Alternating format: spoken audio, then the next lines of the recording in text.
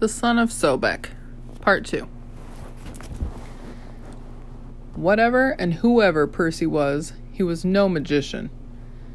I was still shaping the clump of wax, trying to make it into a figurine, when the crocodile decided to stop, savoring the moment, and just eat me. As he lunged, I threw my shafti, only half formed, and barked a command word. Instantly, the world's most deformed hippopotamus sprang to life in midair. It sailed headfirst into the crocodile's left nostril and lodged there, kicking its stubby back legs. Not exactly my finest tactical move, but having a hippo shoved up his nose must have been sufficiently distracting. The crocodile hissed and stumbled, shaking his head. As Percy dropped off and rolled away, barely avoiding contact with the crocodile's stomping feet, he ran to join me at the curb.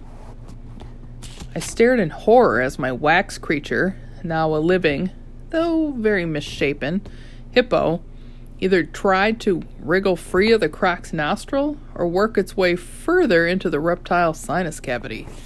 I wasn't sure which. The crocodile whipped around, and Percy grabbed me just in time, pulling me out of its trampling path. We jogged to the opposite end of the cul-de-sac, where the mortal kids had gathered. Amazingly, none of them seemed to be hurt. The crocodile kept thrashing and wiping out Holmes as it tried to clear its nostril. "You okay?" Percy asked me. I gasped for air, but nodded weakly. One of the kids offered me his super soaker. I waved him off. "You guys," Percy told the kids, "you hear those sirens? You gotta go run down the street and stop the police. Tell them it's too dangerous up here. Stall them."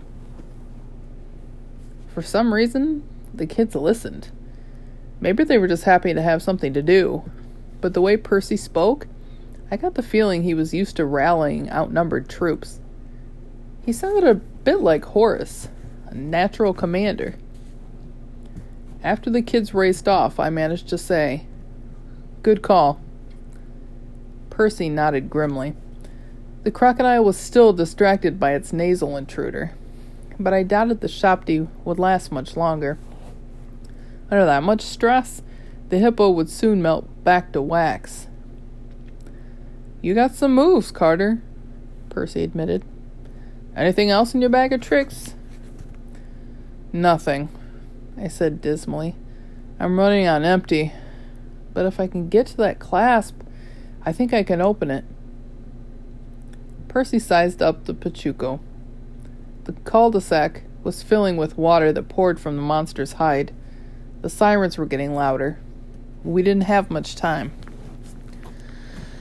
"Guess it's my turn to distract the crack," he said. "Get ready to run for that necklace." "You don't even have your sword," I protested. "You'll die." Percy managed a crooked smile. "Just run in there as soon as it starts." "As soon as what starts?" Then the crocodile sneezed, launching the wax hippo across Long Island. The monster turned toward us, roaring in anger, and Percy charged straight at him. As it turns out, I didn't need to ask what kind of distraction Percy had in mind. Once it started, it was very obvious. He stopped in front of the crocodile and raised his arms. I figured he was planning some kind of magic, but he spoke no command words. He had no staff or wand. He just stood there and looked up at the crocodile as if to say, "Here I am, I'm tasty." The crocodile seemed momentarily surprised. If nothing else, we would die knowing that we'd confused this monster many, many times. Croc sweat kept pouring off his body. The brackish stuff was up to the curb now, up to our ankle. It sloughed into the storm drains, but just kept spilling from the croc's skin. Then I saw what was happening. As Percy raised his hands, the water began swirling counterclockwise. I started around the croc's feet and quickly built speed until the whirlpool encompassed the entire cul-de-sac, spinning strongly enough so that I could feel it pulling me sideways. By the time I'd realized I'd better start running, the current was already too fast. I'd have to reach the necklace some other way. One last trick, I thought.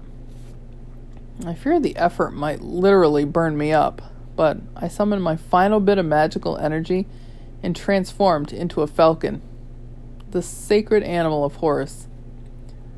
Instantly, my vision was 100 times sharper.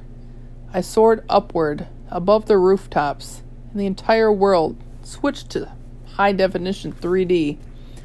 I saw the police cars only a few blocks away, the kids standing in the middle of the street, waving them down. I could make out every slimy bump and pore on the crocodile's hide. I could see each hieroglyph on the clasp of the necklace, and I could see just how impressive Percy's magic trick was. The entire cul-de-sac was engulfed in a hurricane. Percy stood at the edge, unmoved, but the water was churning so fast now that even the giant crocodile lost his footing. Wrecked cars scraped along the pavement. Mailboxes were pulled out of the lawns and swept away. The water increased in volume as well as speed, rising up and turning the entire neighborhood into a liquid centrifuge. It was my turn to be stunned.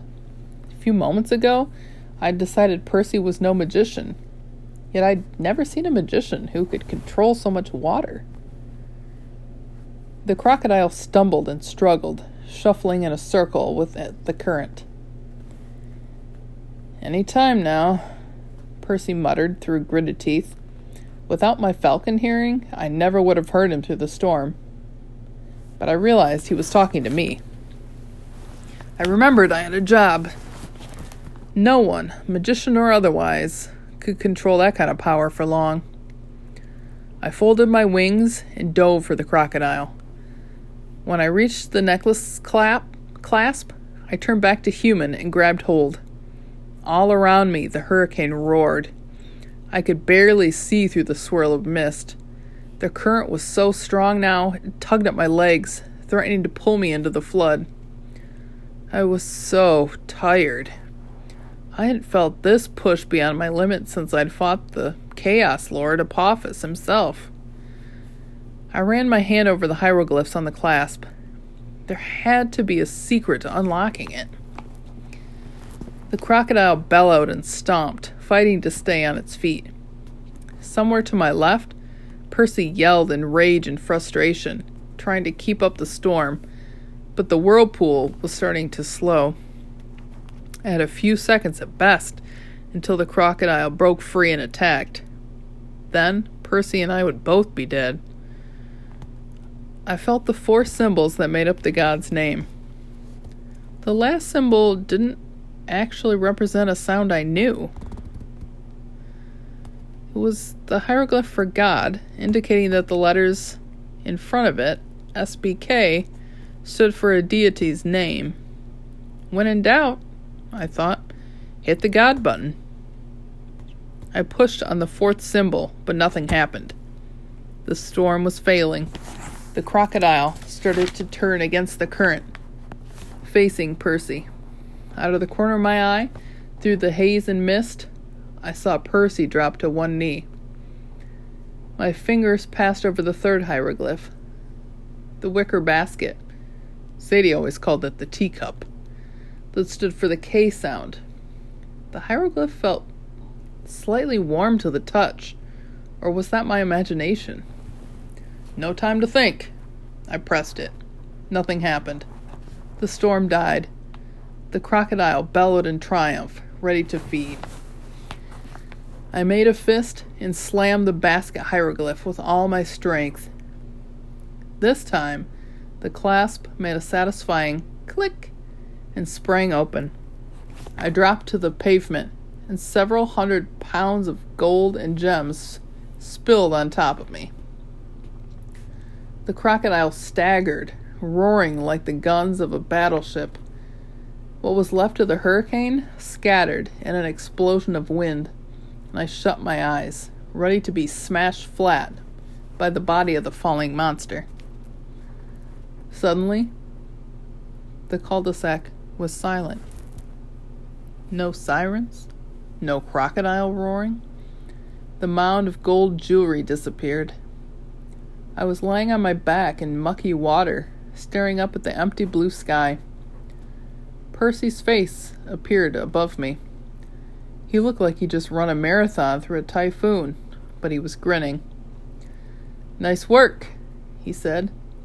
"Get the necklace." The necklace? My brain felt sluggish. Where had all that gold gone? I sat up and put my hand on the pavement. My fingers closed around the strand of jewelry, now normal size. Well, at least normal for something that could fit around the neck of an average crocodile.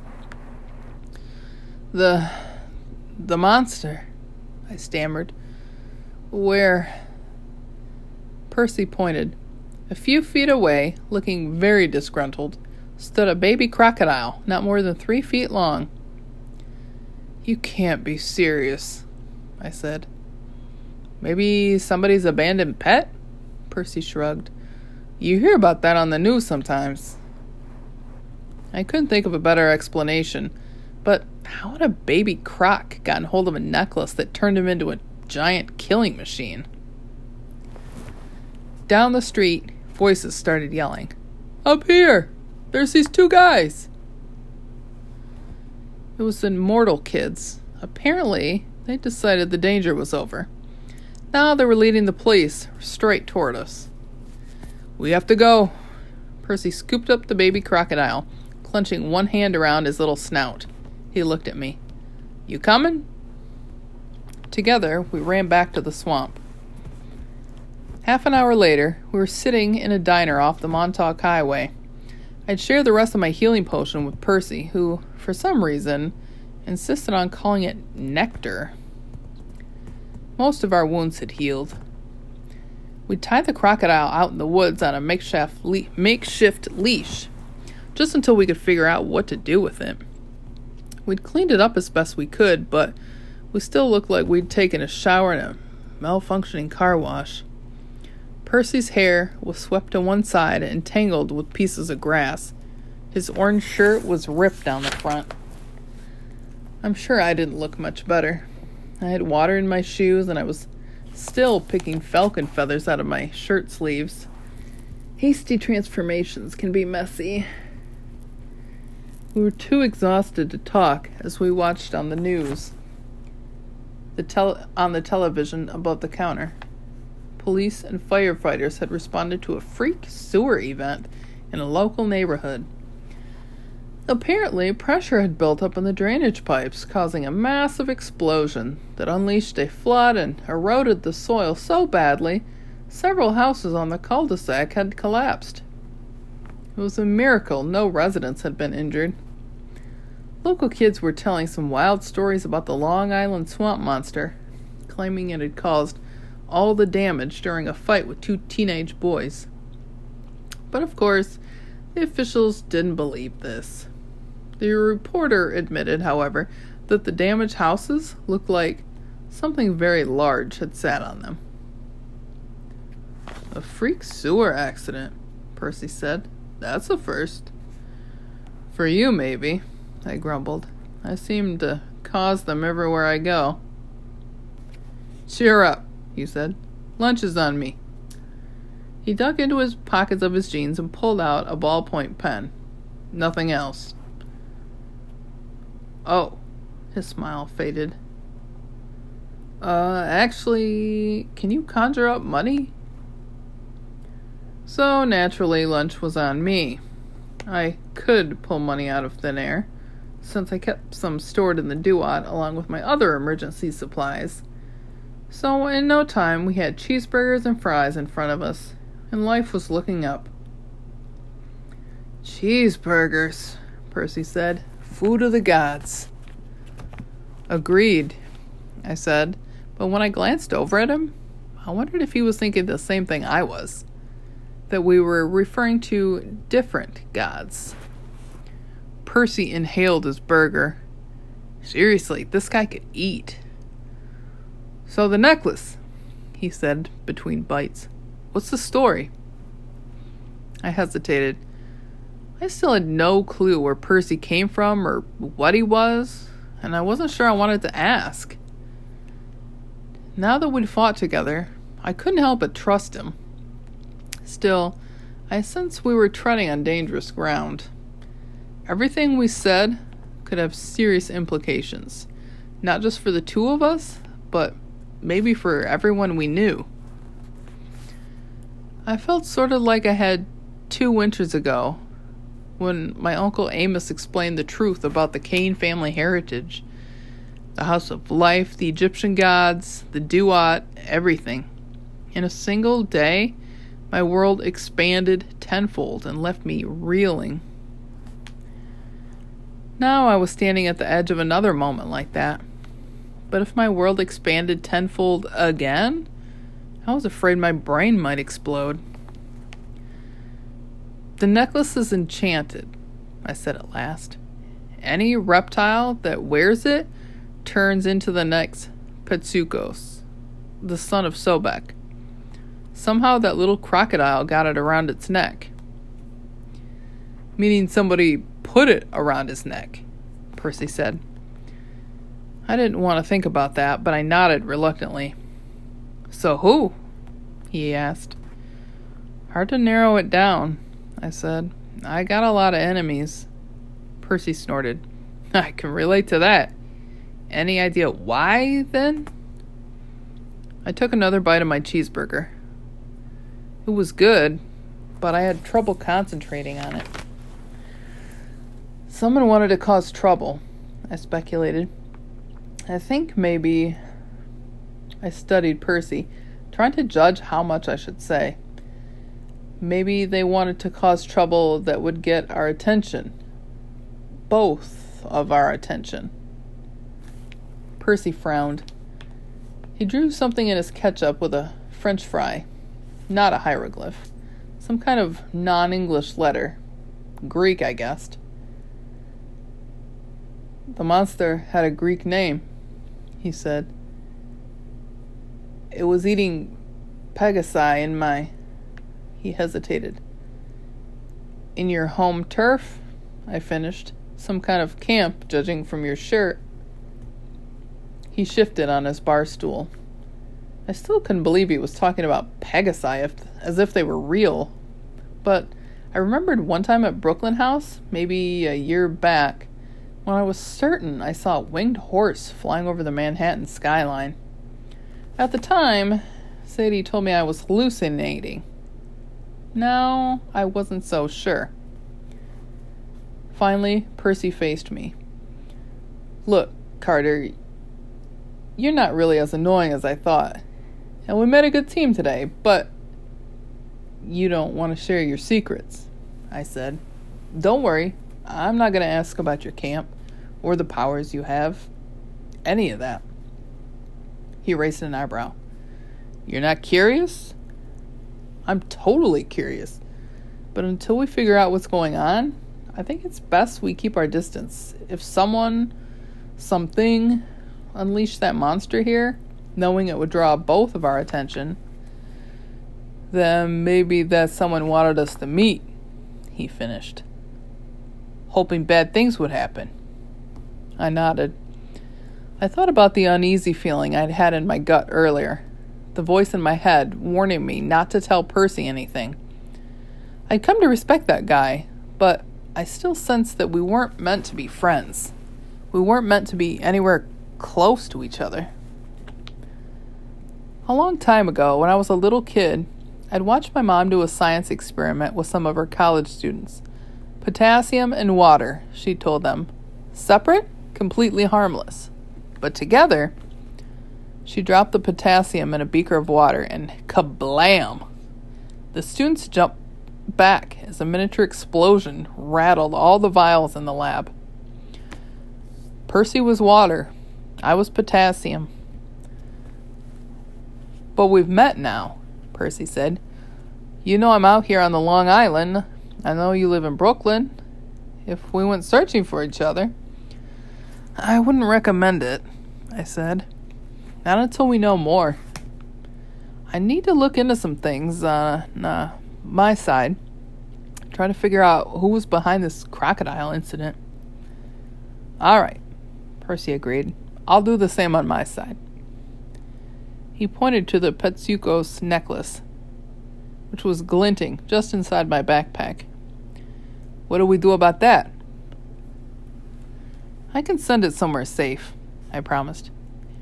It won't cause trouble again. We deal with relics like this a lot. We, Percy said, meaning there's a lot of you guys? I didn't answer. Percy put his hands up. Fine, I didn't ask. I have some friends back on my side who would love tinkering with a magic necklace like that. But I'm going to trust you here. Take it. I didn't realize I'd been holding my breath until I exhaled. Thanks. Good. And the baby crocodile? He asked. I managed a nervous laugh. You want it? Gods, no. I can take it. Give it a good home. I thought about our big pool at Brooklyn House. I wondered how our giant magic crocodile, Philip of Macedonia, would feel about having a little friend. Yeah, it'll fit right in. Percy didn't seem to know what to think of that. Okay, well, he held out his hand. Good working with you, Carter. We shook. No sparks flew. No thunder boomed. But I still couldn't escape the feeling that we'd opened a door, meeting like this. A door that we might not be able to close. You too, Percy. He stood to go. One more thing, he said. If this somebody, whoever threw us together, if he's an enemy to both of us, what if we need each other to fight him? How do I contact you? I considered that. Then I made a snap decision. Can I write something on your hand? He frowned. Like your phone number? Well, not exactly. I took out my stylus and a vial of magic ink. Percy held out his palm. I drew a hieroglyph there, the Eye of Horus. As soon as the symbol was complete, it flared blue, then vanished. Just say my name, I told him, and I'll hear you. I'll know where you are, and I'll come meet you. But it will only work once, so make it count. Percy considered his empty palm. So I'm trusting you that this isn't some type of magical tracking device. Yeah, I said, and I'm trusting that when you call me, you won't be luring me into some sort of ambush. He stared at me. Those stormy green eyes really were kind of scary. Then he smiled, and he looked like a regular teenager, without a care in the world. Fair enough, he said. See you when I see you. Don't say my name.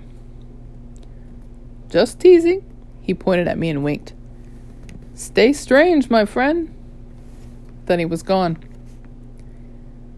An hour later, I was back aboard my airborne boat with the baby crocodile and the magic necklace as Freak flew me home to Brooklyn House. Now, looking back on it, the whole thing with Percy seems so unreal. I can hardly believe it actually happened. I wonder how Percy summoned that whirlpool, and what the heck celestial bronze is. Most of all, I keep rolling one word around in my mind. Demigod. I have a feeling that I could find some of those answers if I looked hard enough, but I'm afraid of what I might discover. For the time being, I think I'll tell Sadie about this and no one else. At first she'll think I'm kidding, and of course, she'll give me grief, but she also knows when I'm telling the truth. As annoying as she is, I trust her. Though I would never say that to her face. Maybe she'll have some ideas about what we should do. Whoever brought Percy and me together, whoever orchestrated our crossing paths, has smacks of chaos. I can't help thinking this was an experiment to see what kind of havoc would result.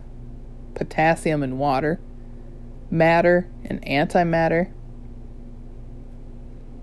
Fortunately, things turn out okay.